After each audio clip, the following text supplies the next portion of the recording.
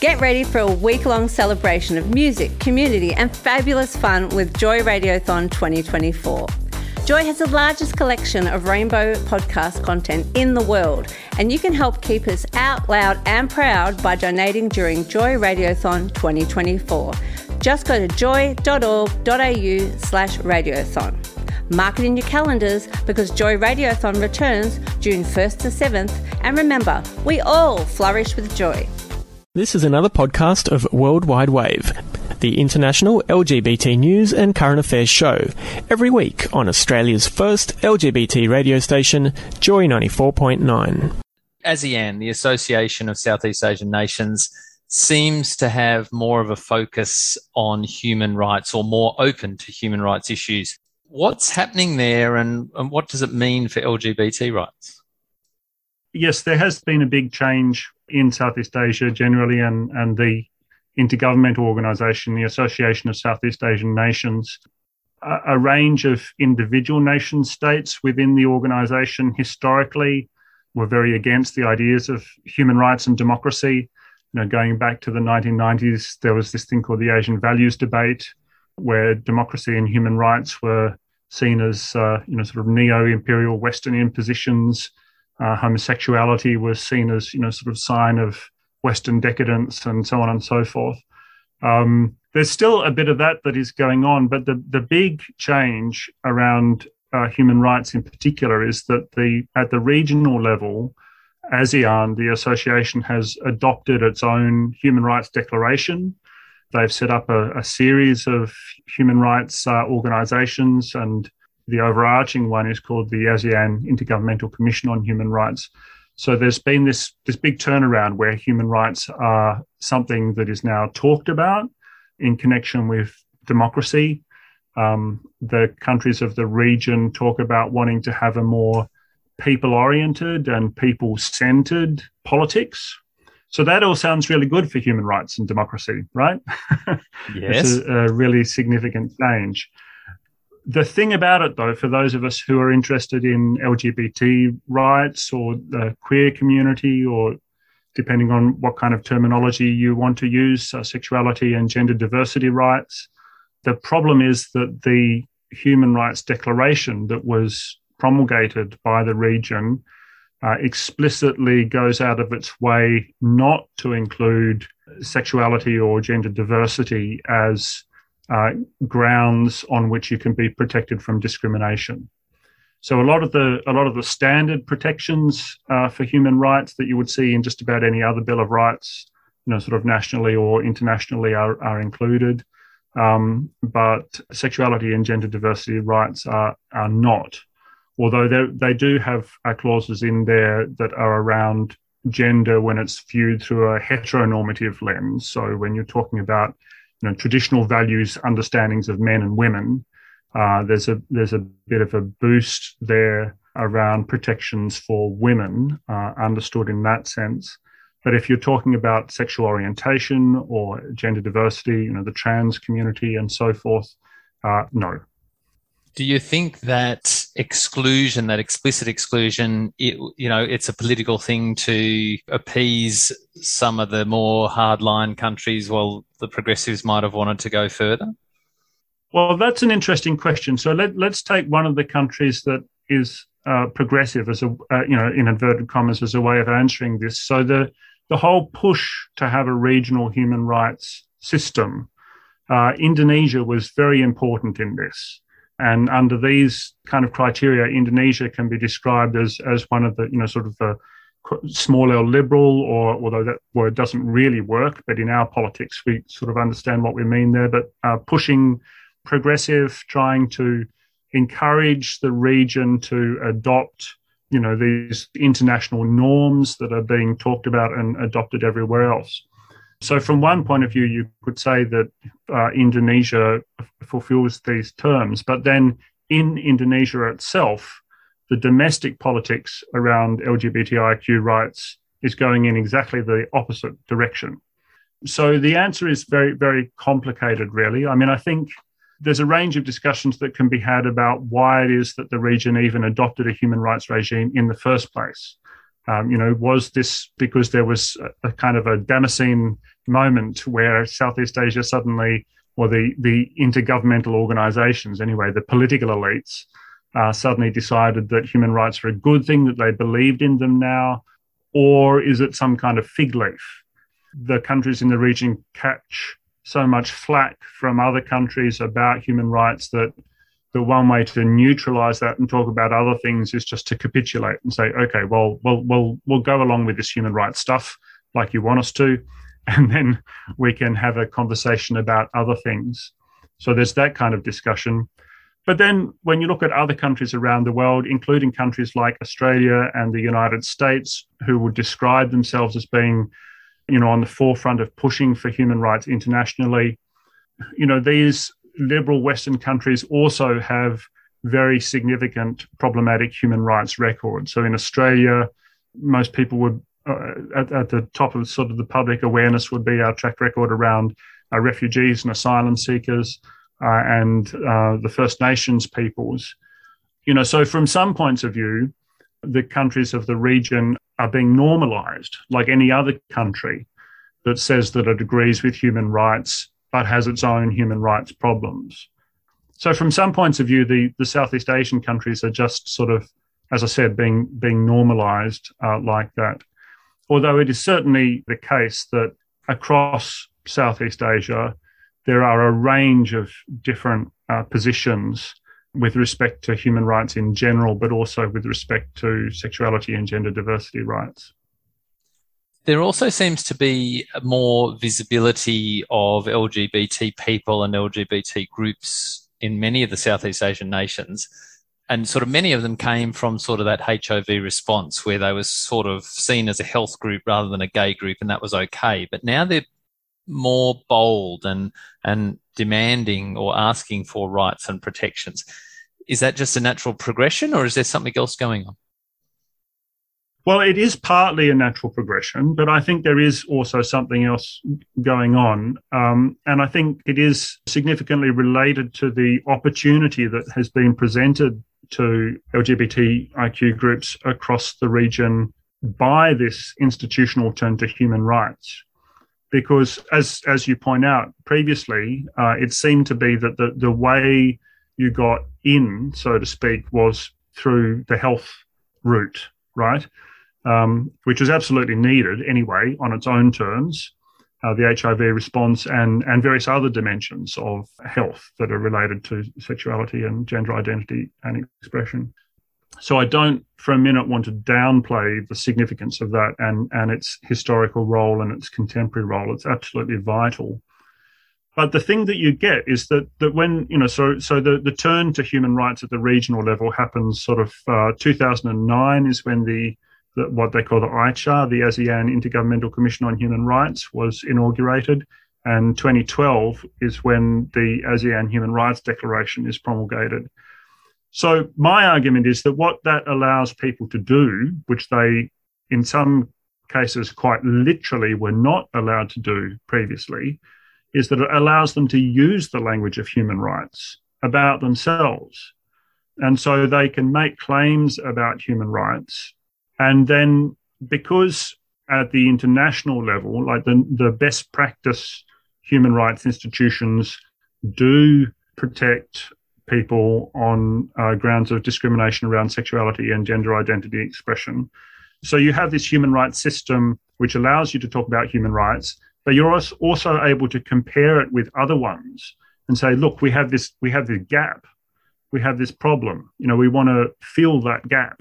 So part of what happens is that people who are engaged in LGBTIQ work across the region are able to start using the language of human rights, and they're able to start saying, doing this compare and contrast business and say, look, maybe our human rights regime should also look after LGBTIQ people. And you claim that we have human rights. You claim that human rights apply to everyone. You claim that you want to have a more people-centered and a more people-oriented kind of politics. Well, we're LGBTIQ people. We're people. We have human rights as well. It's a very similar kind of strategy and a similar kind of argument that has been used in other jurisdictions. that have strong rights traditions in politics, including here in Australia. LGBT rights around same-sex marriage and adoption and various other responses. So my argument is that, and in some cases this is very explicit. So I think of one organisation which has the name of the ASEAN SOGIE Caucus. So SOGIE, SOGIE, for people who are not familiar with it, is an acronym like LGBTIQ, which stands for Sexual Orientation, Gender Identity, Expression. So this organisation came into being around about the same time that the human rights regime was instituted in the region, for the express purpose of saying, look, we're queer people, we live in Southeast Asia. You political elites are talking about human rights. Well, we're here to claim them. Okay, and we're going to claim them for queer people. So the organisation is based in the Philippines, but it operates across the region, and it's kind of an umbrella organisation that has helped a whole range of other organisations in the region who want to use this turn to the language of human rights and the institutions of human rights in the region as a lever that they can pull on to say, well, as I just said, you guys are talking about human rights. We want them. We think they apply to us as queer people as well as just to your quote unquote normal citizen in any other country in the region. Many of the countries in the past, politicians have used that line that homosexuality is a Western import. It seems that some countries that line is losing its power, whilst in other countries it's strengthening. Then you've got these groups like the ASEAN SOGIE Caucus who are locals, who are empowering local groups to speak up. So it's sort of kind of taking that argument out of the picture. What's the difference between countries which are able to advance that argument and those that are, still using that homosexuality as a Western import argument? Well, I think even for a lot of people who are on the, as it were, the anti-queer side of politics, there is some recognition that this is a bit of a farce, really, right? Basically, it's a form of cultural politics, cultural war politics. In some places, it's very explicitly modelled on what goes on in the West. And in some of the countries, actually, that have significant Christian religious minorities, the Western playbook around sort of anti-LGBT politics is one that they're very self-consciously utilising. There are examples of this, for example, in Singapore and in the Philippines. But if we think about the region more broadly, I guess there are two important things to comment on here. One is that the region broadly has a very long and storied set of traditions and social traditions, social cultures that include forms of sexuality and gender diversity. A lot of it is tied into sort of traditional social and religious forms across the region that historically date back before Western interventions in the region. So for anyone who has this kind of historical knowledge of what happens in the region, like with anywhere else on the planet, sexuality and gender identity is something that is there, So there are these traditions, and in some countries and in some civil society organisations across the region, these traditions are quite explicitly drawn on and incorporated into their activism. So there's a whole conversation that goes on around that. But more broadly, I suppose, and this perhaps also is one of the things that we've been able to see more with the turn to democracy and and more freedom around the language of human rights in the region, is that queer people across the region, who are there, who have always been there, have in some places been able to come together and find solidarity amongst themselves and emancipatory practices. This has all happened in one form or another over very long periods of time. But one of the other components of the story, along with the introduction of this, sort of human rights regime and the turn to democracy in some places, and the language of sort of being people-centered and people-oriented, is the whole global transition that we're experiencing about social media and digital technologies and information technology. And so what this has enabled really shouldn't be downplayed is that it has enabled people to be able to connect to one another without having to be physically present, to be able to communicate with one another, to be able to share information. That information might be everything from, health practices through to, political strategizing.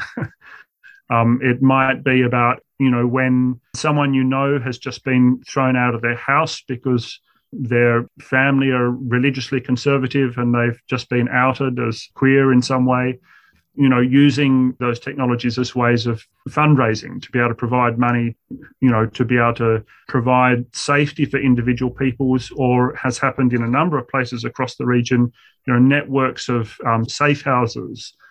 So this is also another piece of the puzzle, really, both from the point of view of enabling, maybe we could call it, protected organisation or safe organisation, information, people being able to access information, and people being able to access information about themselves. The stories, I was just reading one online this morning, stories about people who are brought up or find themselves living in relatively isolated circumstances, but they know that they're same-sex attracted or trans or, something like this. And because they have online access, they're able to find out information about what this might mean in their own personal experience.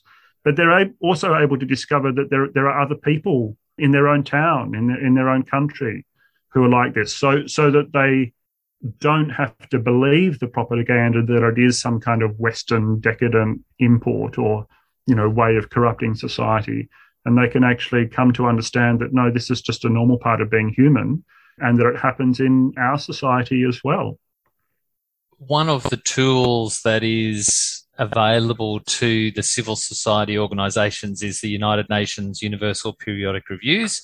It really gives a chance for lead agencies in countries to put a particular issue on the agenda at the United Nations level and for other countries to sort of support them in that. What is it about that process that brings change? Is it that the country is, as you sort of alluded to before, being shamed on the international stage, or is it just the sheer persistence of groups saying we're not going away? Well, yes, it's a combination of those things, but there is also the prior question as to whether, in fact, the Universal Periodic Review does bring change. So there's an interesting point here, which is the question about what does cause change for queer communities and queer representation and rights and so on. Now, I'm not entirely convinced myself that you could say that this process of Universal Periodic Review, it's an international bureaucratic process that is really about information gathering and sharing at the elite political level. One of the problems with accessing this process that is a problem for the kinds of local civil society organisations that we're talking about is that it's expensive. To become involved in this kind of international, transnational rights promotion activity costs money, and you could argue that money might be better spent in other ways, like health budgets in local civil society organisations or something. So there's a perennial kind of tension here and conversation among civil society activists who never have enough money, of course, about how to spend resources. But the thing about Universal Periodic Review, which I think is really important, one thing about it is that it is a way of the international human rights regime backing LGBT populations and communities in the countries in the region and saying, we stand with you and we're going to try and hold your political elites to account. By virtue of being part of the UN and now in ASEAN, by virtue of having their own human rights declaration and their own human rights regime, political leaders are making statements about the importance of treating all human beings with respect, treating them equally and respecting their rights. So when that doesn't happen, political leaders should be held to account. Now, one of the things that is really useful about these processes is that it's a way of publicly documenting the fact that there are queer communities in these countries. One of the things that we have seen repeatedly is political leaders saying, there's no queers in my country. if you have a process like this where it's put on the public record, that there are these communities, that they do exist, they're normal people like anyone else trying to improve their society, then that potentially can change the conversation. It's also a way of documenting what has changed or what has not changed over time. And one of the things that is really good about this particular process, doesn't happen in all such processes, but with this particular process, it does allow civil society organizations access to be able to talk in their own voice at every level of the stage, from data collection in the home country all the way through to speaking behind a microphone in Geneva, although you might only get 1 minute to be able to give your report. But if you talk really fast and you're really succinct, you can put there on the public record in these important international political fora, the fact that we're here, we're queer, get used to it, and start respecting our rights. And sometimes the power of that 1 minute is actually how it is taken on video and shared on social media and all that side of things as well. Absolutely. Let's talk about a few of the countries in the ASEAN region.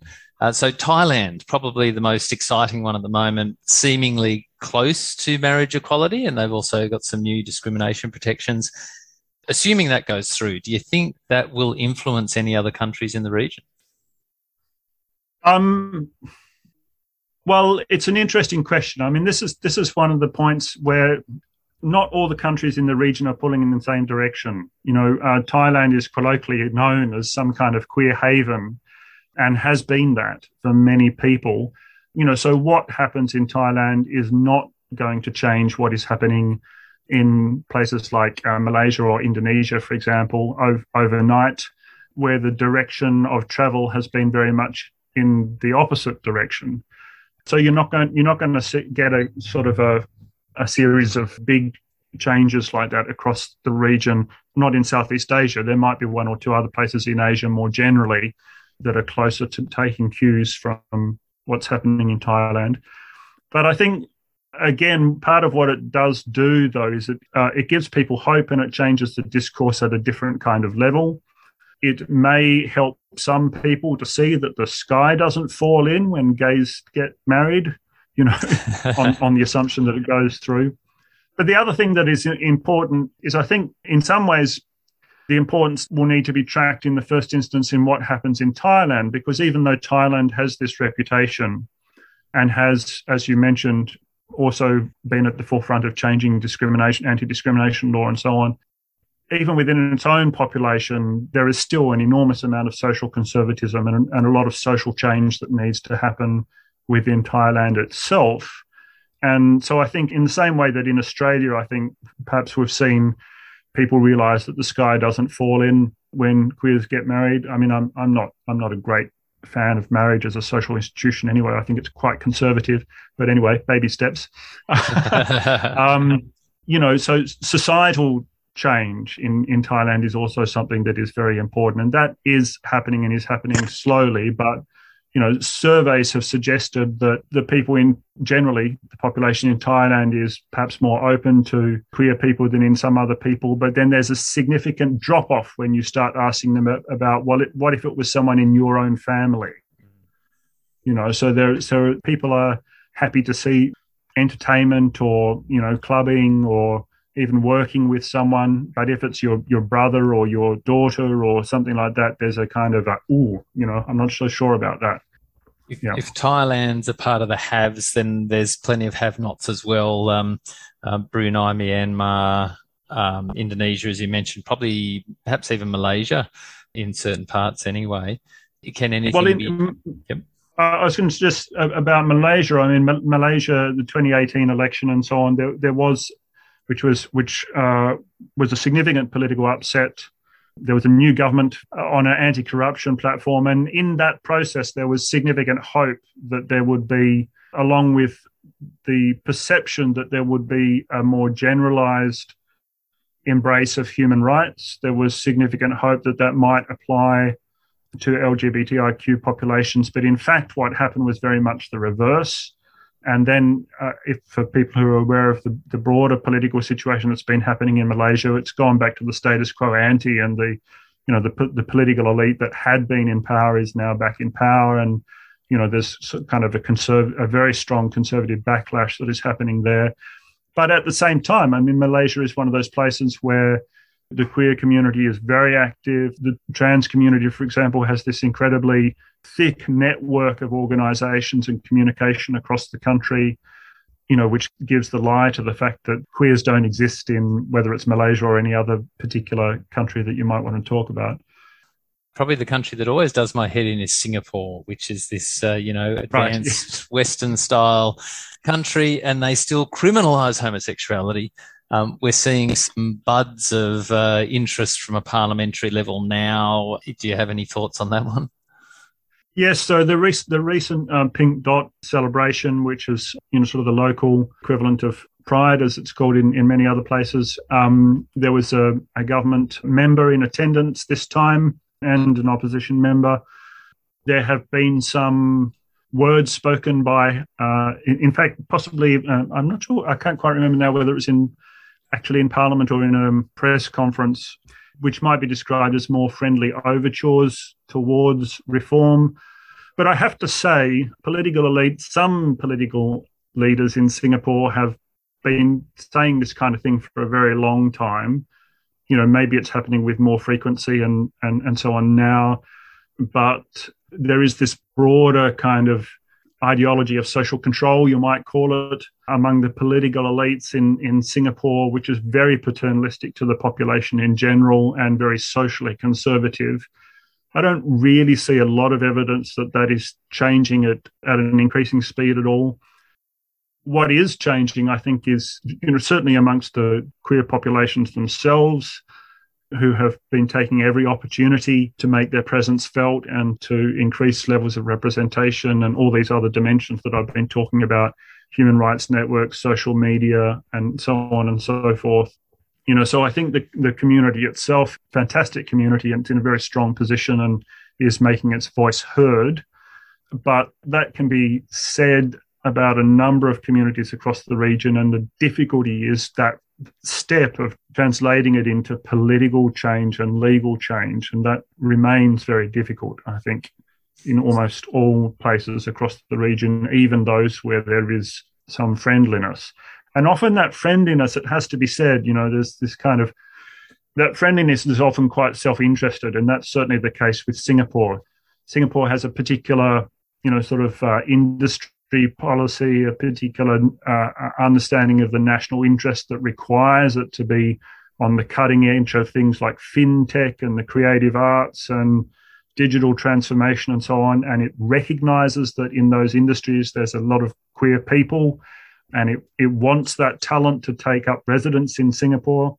So, if you have one of those desired attributes, shall we say, and you're prepared to work in Singapore, you'll probably be welcomed with open arms. But it may well be a very, very different experience if you're one of the undocumented migrant workers who are building the buildings, or working on the docks, or, working in domestic care for wealthy middle-class families.